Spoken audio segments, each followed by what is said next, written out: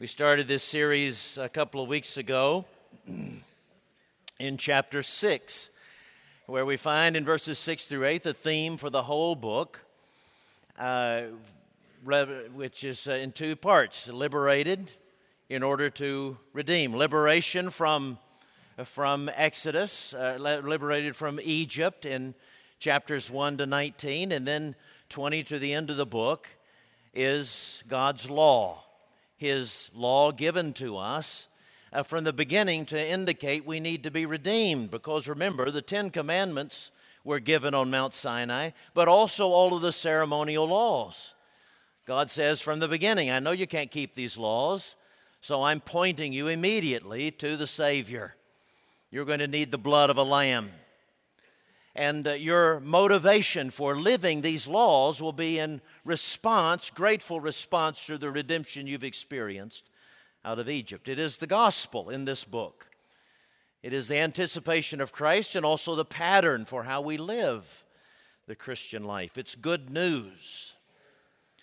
It's good news from beginning to end, and it's good news because it demonstrates to us that God has given us a whole Christ for our whole person. You have a Savior not just for your soul, not just for your brain, not just for your thinking, but you have a Savior for your whole life, who brings a kingdom that will rule and reign over this earth as well as heaven. You ready to embark on this journey, however long it may take, to get through the book of Exodus, but we'll look at every verse from beginning to end. We begin this morning, chapter 1, verse 1. We'll read only through verse 14. We won't get through verse 22. And let me remind you what we're doing in the evening, too. We've repeated the catechism for the evening sermon. So today is question 2. What rule hath God given to direct us how we may glorify and enjoy Him? The Word of God contained in the Old and New Testaments. That's the old version. But that's the only authority for glorifying and enjoying Him. And that will be our theme for this evening and the evening service. But this morning, chapter 1, verses 1 through 14. These are the names of the sons of Israel who came to Egypt with Jacob, each with his household: Reuben, Simeon, Levi, and Judah; Issachar, Zebulun, and Benjamin; Dan and Naphtali; Gad and Asher. All the descendants of Jacob were 70 persons. Joseph was already in Egypt. Then Joseph died, and all his brothers, and all that generation. But the people of Israel were fruitful and increased greatly. They multiplied and grew exceedingly strong, so that the land was filled with them. Now there arose a new king over Egypt, who did not know Joseph. And he said to his people, Behold, the people of Israel are too many and too mighty for us. Come, let us deal shrewdly with them, lest they multiply. And if war breaks out, they join our enemies and fight against us and escape from the land. Therefore they set taskmasters over them to afflict them with heavy burdens. They built for Pharaoh store cities, Pithom and Ramses. But the more they were oppressed, the more they multiplied, and the more they spread abroad. And the Egyptians were in dread of the people of Israel, so they ruthlessly made the people of Israel work as slaves, and made their lives bitter with hard service in mortar and brick and in all kinds of work in the field. In all their work, they ruthlessly made them work as slaves. Then the king of Egypt, I am going to read a little bit farther. Then the king of Egypt said to the Hebrew midwives, one of whom was named Shiphrah and the other Puah, When you serve as a midwife to the Hebrew women and see them on the birth stool, if it is a son, you shall kill him. But if it is a daughter, she shall live. But the midwives feared God and did not do as the king of Egypt commanded them, but let the male children live. Brothers and sisters, the grass withers, but the flower fades. But the word of our God will live forever. Let's pray together. Oh Lord, would you open our eyes to see liberating and redemptive truths from this portion of the gospel. May we see Jesus here, not because we insert him unnaturally here, but may we see Christ here because he is the one redeeming the Old Testament people of Israel so that there would be a line through whom the Messiah would come. And thank you, Holy Spirit, for writing these things down for us, that we today might know that in Christ there is liberation, in Christ there is redemption. And may you empower us to be liberators and redeemers. We pray it in the strong name of Christ and for his sake. And God's people said together, amen. When I was in seminary, I had a fellow student who was 40 years my senior. He was pursuing the same degree as I was, and he was chairman and CEO of a significant bank in St. Louis. He was a fascinating man to me. I knew why I was going through seminary. I needed a job.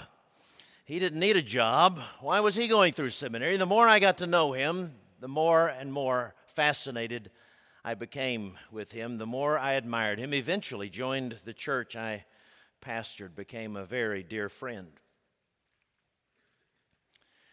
He said he needed to know God's Word better in order to be a better leader of his bank, a better leader of his family. He was a countercultural guy,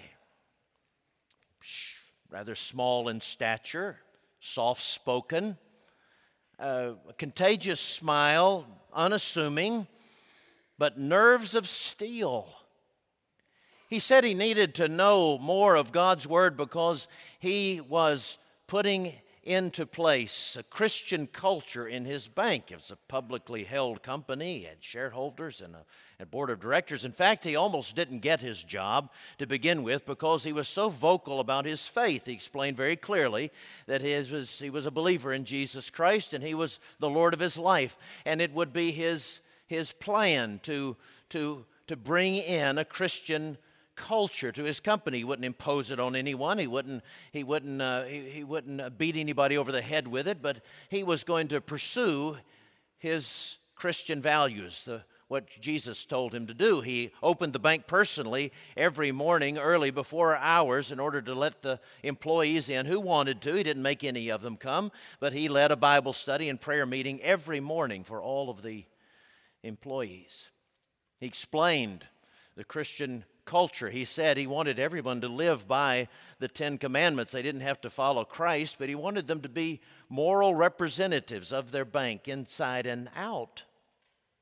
And then they acquired other banks around the country in places that were far outside the Bible Belt. And then, to my great surprise, he would go and he would explain that same Christian culture and those same Christian values in each of those banks that were acquired. It wasn't always popular, but the bank prospered, and he continued to lead. When he became a member of my church, I said, Harry, there's this new thing called political correctness. And, they expect people to talk certain ways and not to say things about certain other things. You have a publicly held company. Aren't you afraid, Harry, that someday you're going to lose your job, that someday you're going to be sued? And he said, as he had told me many times before, George, when Jesus saved me as a high schooler, I was so happy.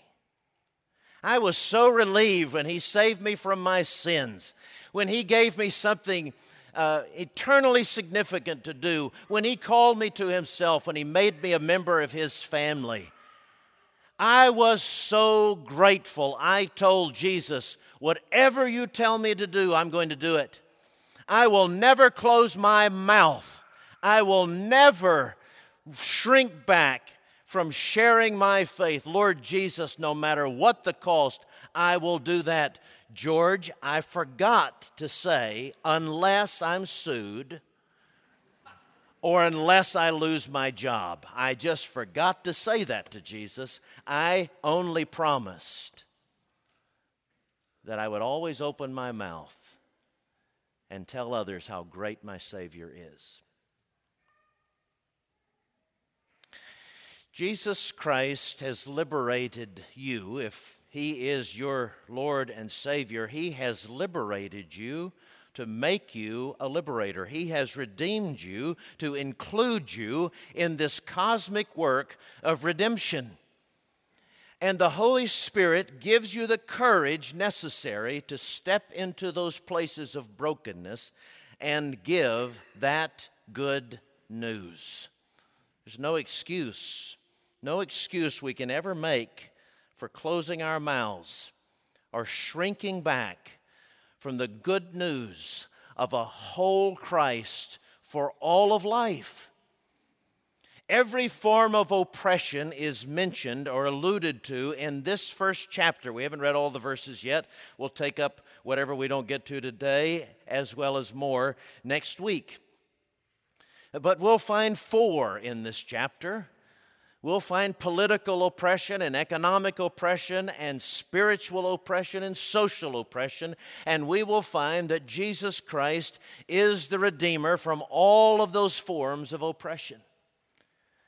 The first one you find is in verses 8 through 10, that these Israelites, God's people, were set free by Moses, representing the work of Christ, set free from their political oppressors.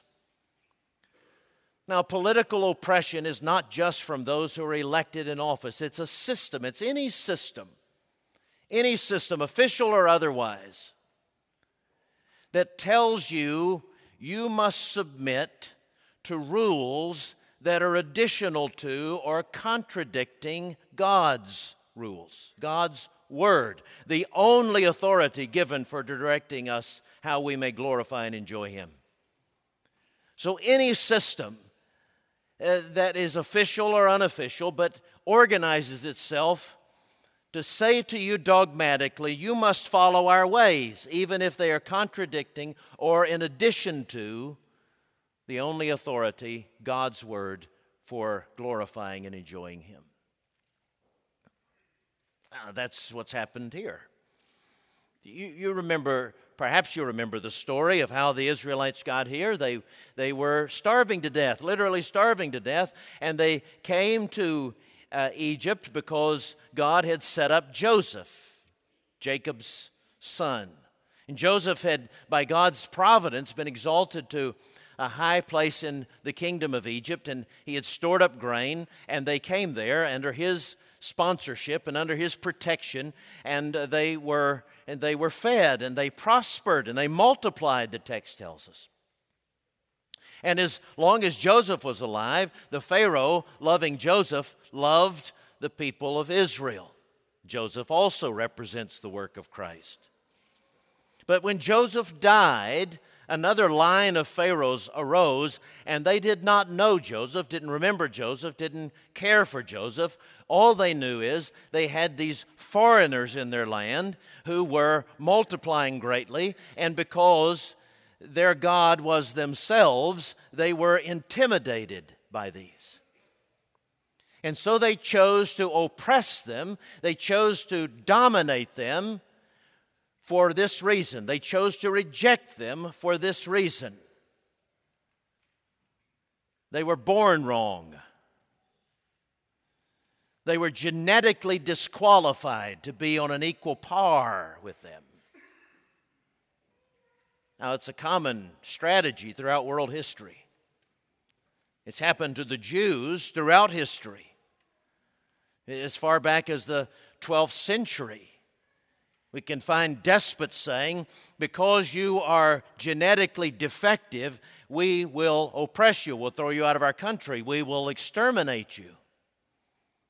It's happened between Japanese and Chinese and Koreans and between Somalis and Kenyans and Americans and Africans. You're born wrong, you're born defective, you're genetically defective, so you must be oppressed. This is one form of political oppression. But it's not the only kind. Political oppression can come in different ways. It can come in your school. You can be rejected from sitting at someone's table because you're not a snit like the rest of the kids at the table.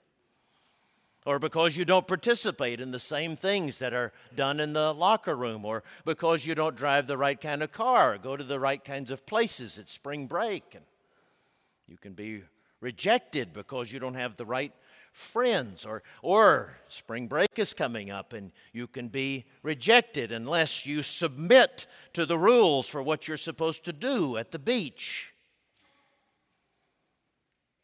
Or moms can reject other moms because their kids don't go to the right school, or you don't dress the right way, or drive the right kind of car, or eat at the right kinds of restaurants. And others can be rejected from moving up in the career ladder because you don't play the right games, you don't cut the right corners. And if you don't play that game, well, this is what's going to happen, they threaten. You're not going to be our friend. You're not going to be in our sorority. You're not going to be in our fraternity. You're not going to move up the ladder. You're going to lose your job. You're not going to be welcomed at our parties. You won't be welcomed at the club. You won't be whatever. It's political oppression. It's a system, official or otherwise, that organizes itself to say these are the rules. They're in addition to, they're contradicting God's rules, but unless you submit to them, we will make you pay.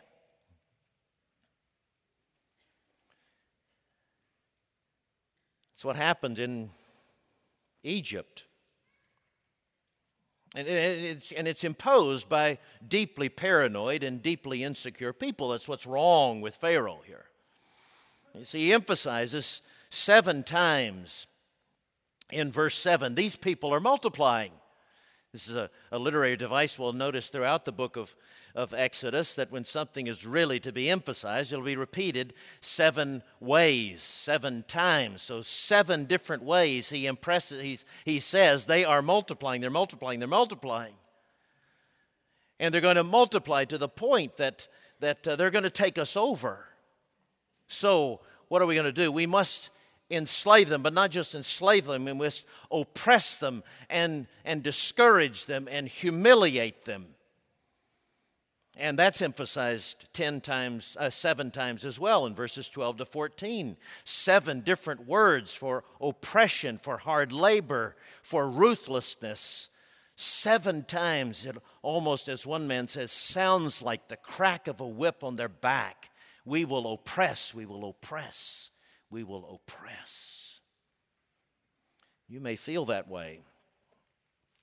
Of course, not a literal whack on the back, but you feel that you're constantly oppressed from every side and people are cutting you out.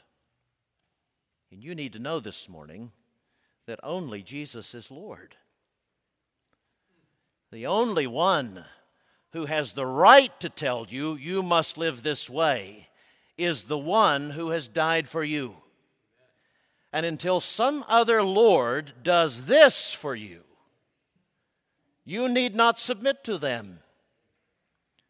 So God flexes his muscles. He lifts up his mighty arm, as Acts chapter 13, verse 17 says, and he fights on behalf of his people. He never intended his people to live in slavery in Egypt. We know that from the care that Joseph took for his bones, we learn in Hebrews chapter 11, verse 22. Joseph did not allow himself to be mummified and entombed in a pyramid, but he rather was embalmed, put in a casket, and made portable. You can see that when you watch the 10 Commandments at Easter. It's a little box that they hoist up on their shoulders, and they take away and follow whoever it is. Charlton Heston, I guess. But Joseph said, we're not intended to live here. I know from God's revelation we are intended to live in Canaan, because that's where God's going to fulfill his promises to send a Savior and accomplish our redemption. It was never God's intention for anyone ever to be enslaved or oppressed.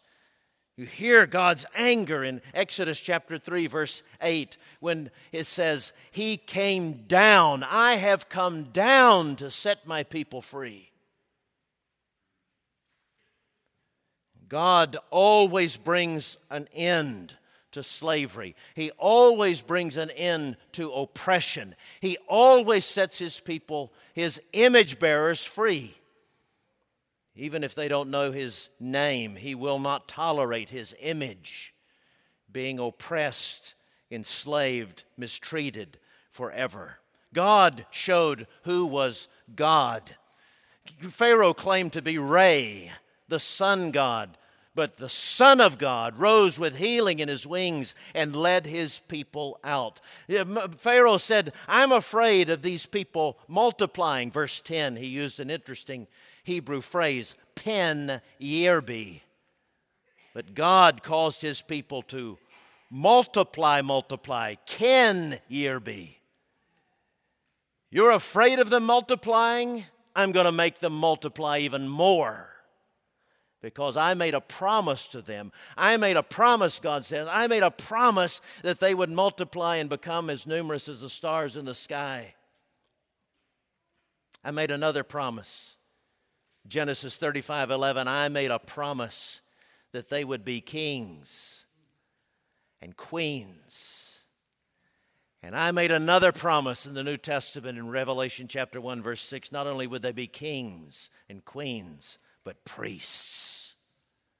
My people, especially those who name my name, will never live in submission to despotic rule.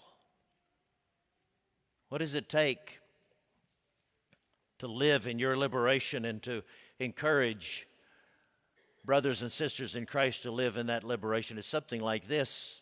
I remember hearing many years ago about a Christian professor who's teaching. He started his career teaching in college.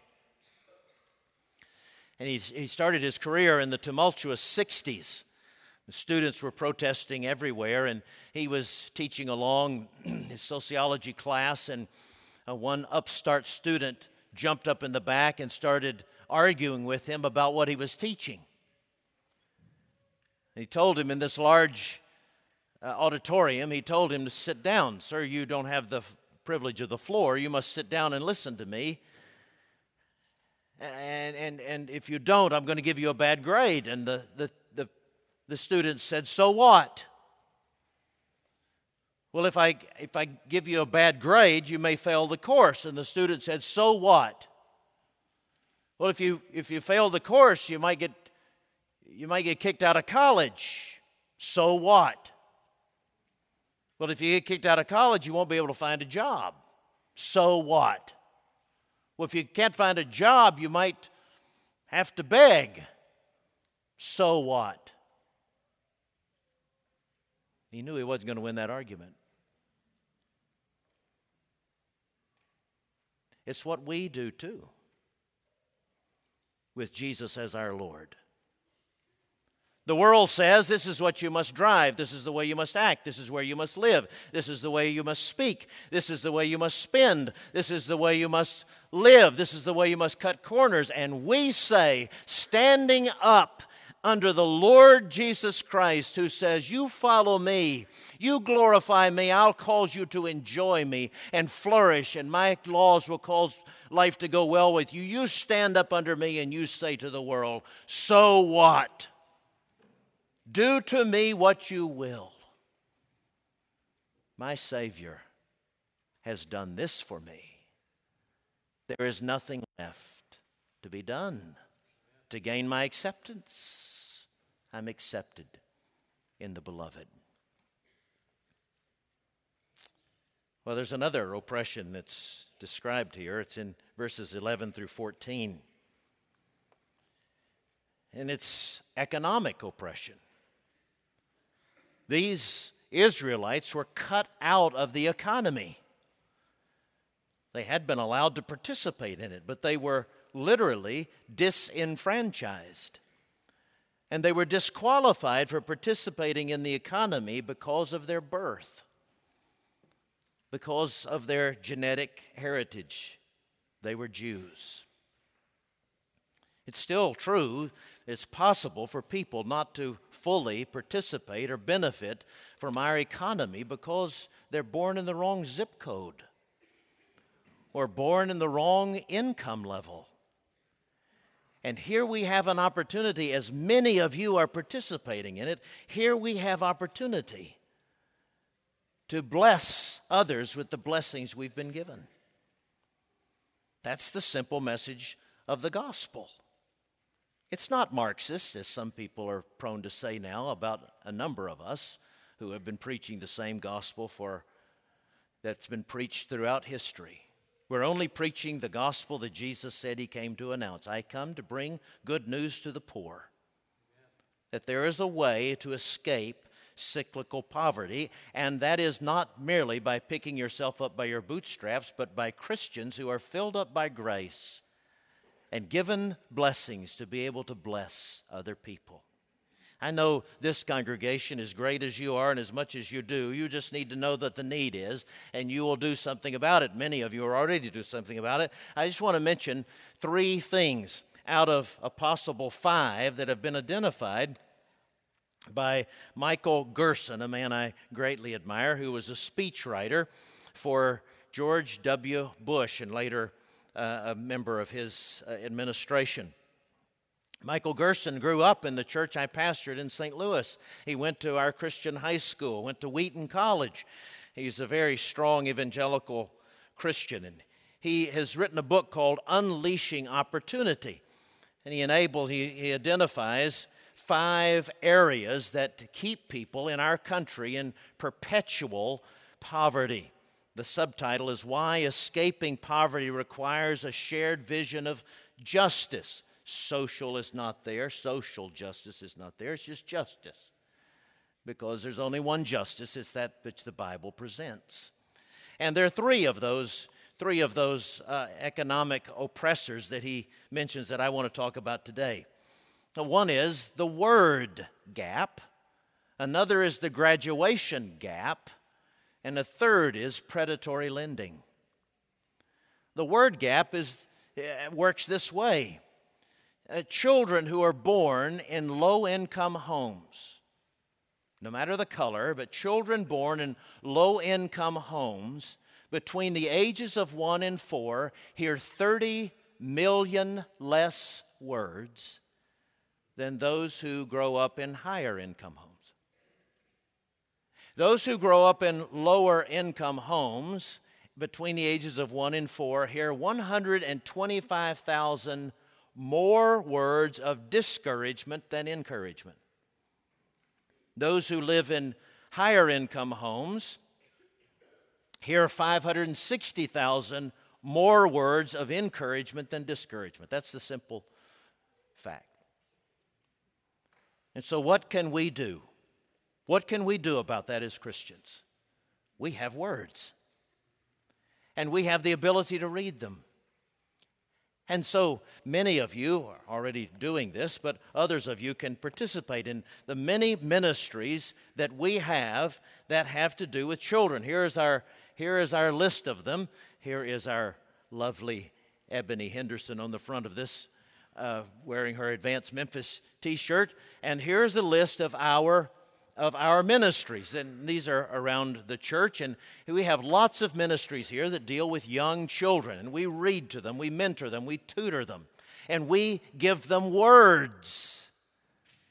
Words not only that will increase their vocabulary, but words of encouragement. And people who are encouraged succeed because God made the world to run by grace. There's also a graduation gap.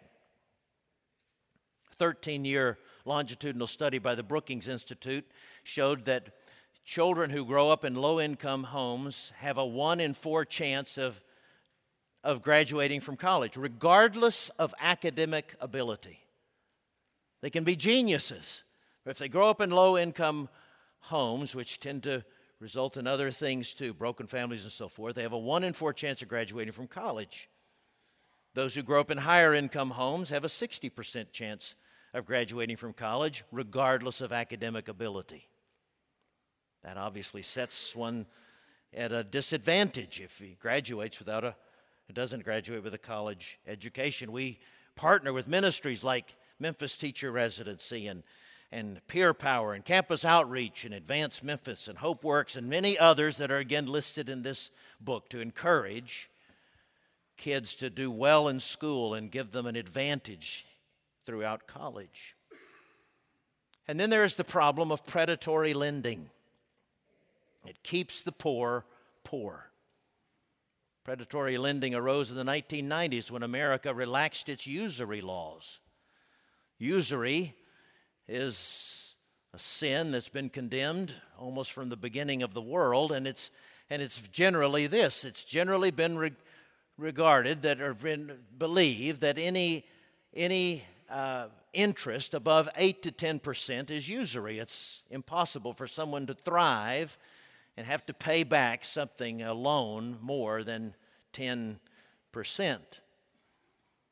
We relaxed those usury laws, and now there is a $27 billion a year industry for payday lending or predatory lending. There are 22,000 outlets. That's more than McDonald's franchises or Starbucks. 20 billion of the $27 billion is made on loans taken out to pay off previous loans, so that one is constantly behind, never catching up. Each state is allowed to set its APR, its interest rate, the limit of the interest rate, and Tennessee's limit is 450%. So that it costs you to borrow $300, it costs you $450. 459% to be exact. Missouri's is 1,200%. Now, what can Christians do about this? Well, they can address it legally, but they can also address it with alternatives, which many Christians are doing throughout our country and throughout our world, setting up banks in a way to give interest-free loans and allowing people to participate with dignity. Or diaconates are aggressively pursuing ways to help people meet basic needs instead of having to go to these kinds of predatory lenders. Someone in my previous church became aware that her friend who did ironing for a living needed a new iron. And she didn't have the money for it. She went to a payday lender, and a $25 iron ended up costing her $100, which she would never have paid back had our friend not gone and paid it off and also given a good tongue lashing to the one who gave her the loan in the first place.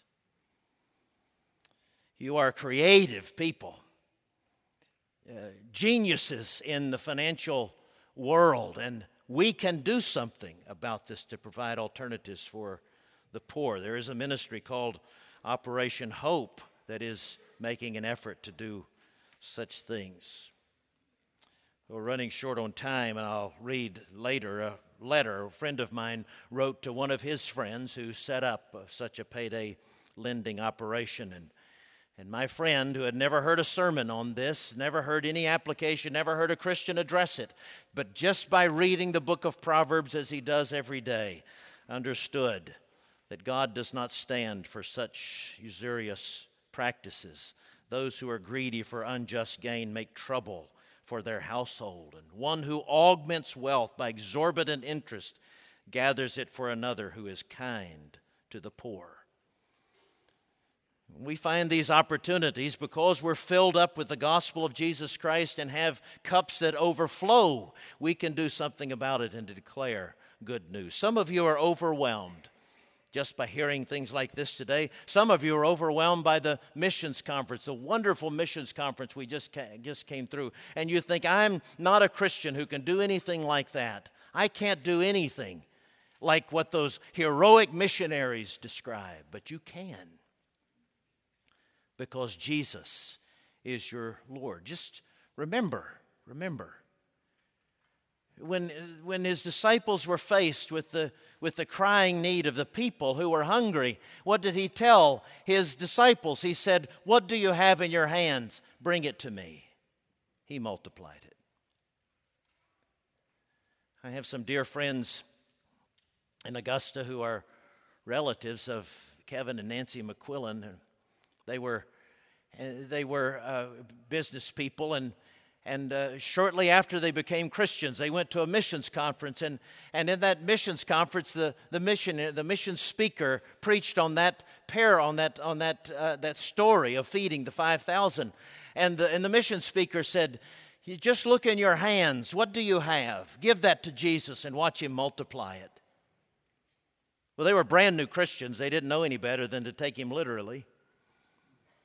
And so my friend reached into his pocket and pulled out a packet of tomato seeds that he had just purchased. He said, "The preacher said, whatever you have in your hands, give it to the Lord." So I was going to plant these for myself, but I guess I'm supposed to give them to the Lord. So he went through the inner city and he started planting tomato plants for the poor. And then that grew into other things that he had in his hand. He found out that kids who take violin do better at math. So he took some violin as a grade schooler. He was terrible at it, but he knew how to scratch out some notes. It wasn't anything like Clay, but he could scratch out some notes, and so he started teaching inner city kids violin.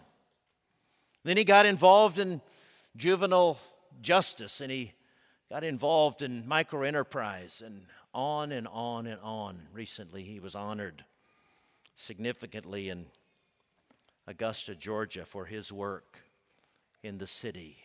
But it all started with what's in your hand. Moses, what's in your hand? A stick? I can use that. I can use that to lead my people out of Egypt and cross the Red Sea and into the Promised Land. Just a stick. What do you have in your hand? Whatever you have. Surrender to Jesus, the great Redeemer and Liberator. He will use to get a name for himself and demonstrate his strong and uplifted arm.